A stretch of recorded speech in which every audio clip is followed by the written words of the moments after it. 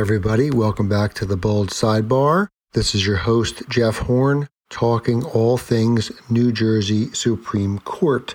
No new opinions dropped this week from the New Jersey Supreme Court. I'm recording on March 3, 2021.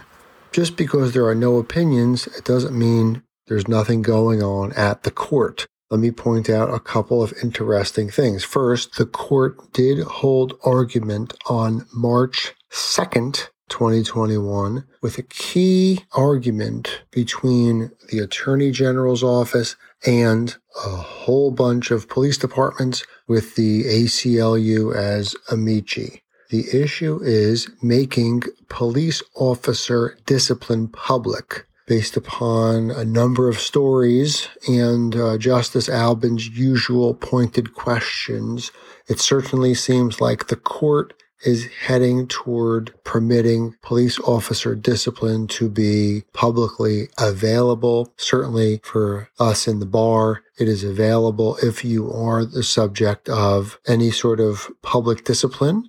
It's going to be on the internet. It's going to be easily found. And Justice Albin's question to the lawyers representing the various police unions and entities was, why shouldn't that be public as well?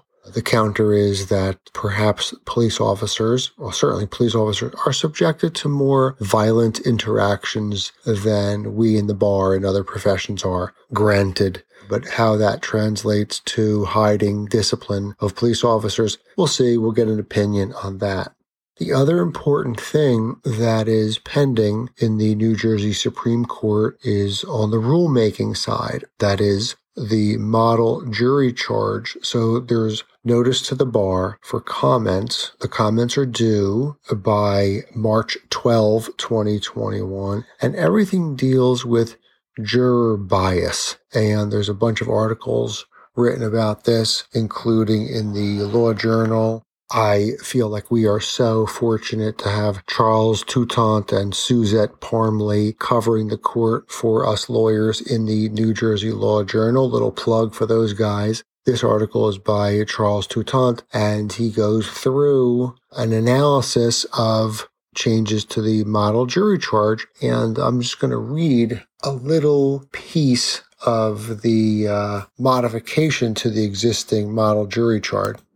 As jurors, your oath requires that you not be affected or influenced by any personal likes or dislikes, opinions, prejudices, sympathy, or biases, including implicit or unconscious bias. During your deliberations, if you think unconscious bias is affecting your evaluation, think about the evidence again with the video and this instruction in mind.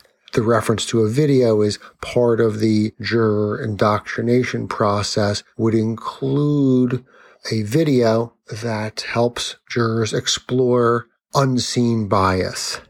Now, I am not a psychologist by trade, but I do sometimes play one on the internet, and sometimes as a family law practitioner practice areas, I say that in air quotes, that I am not necessarily an expert. We family law practitioners must be at times a jack of all trades.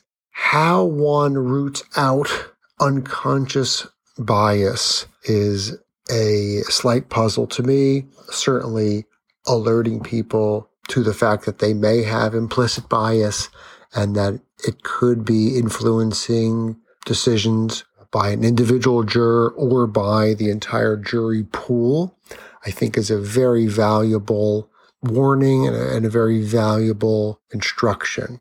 But to the root of how to rid one of unconscious bias by instructing them to do so, I find that a bit of a stretch. We'll see if juror results are different after these jury charges become the law of the land.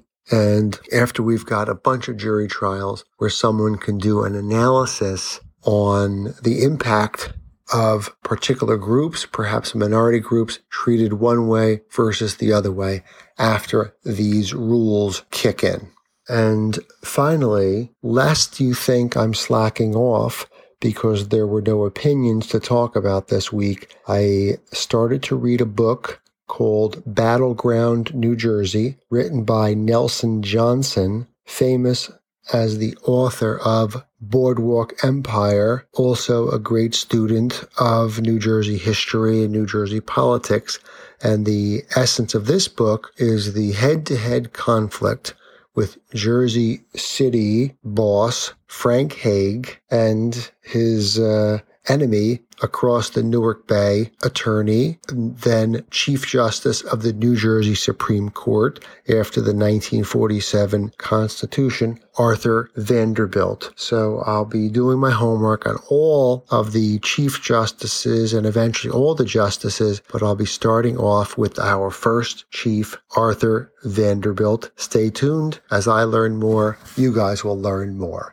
Thanks a lot for listening to the Bold Sidebar. And again, I know it might be getting old for my top listeners, but click that review button. The ratings and reviews are key on your Apple Podcasts or wherever you guys are listening. Give us some 5-star ratings. Feel free to pass the Bold Sidebar shows around to your colleagues. If anyone has a case headed for the New Jersey Supreme Court, in the court, just got out of the court, I'd be really interested to speak with lawyers that are handling these matters and get a little context and a little narrative to add to my 2 cents. So thanks very much. Check you later.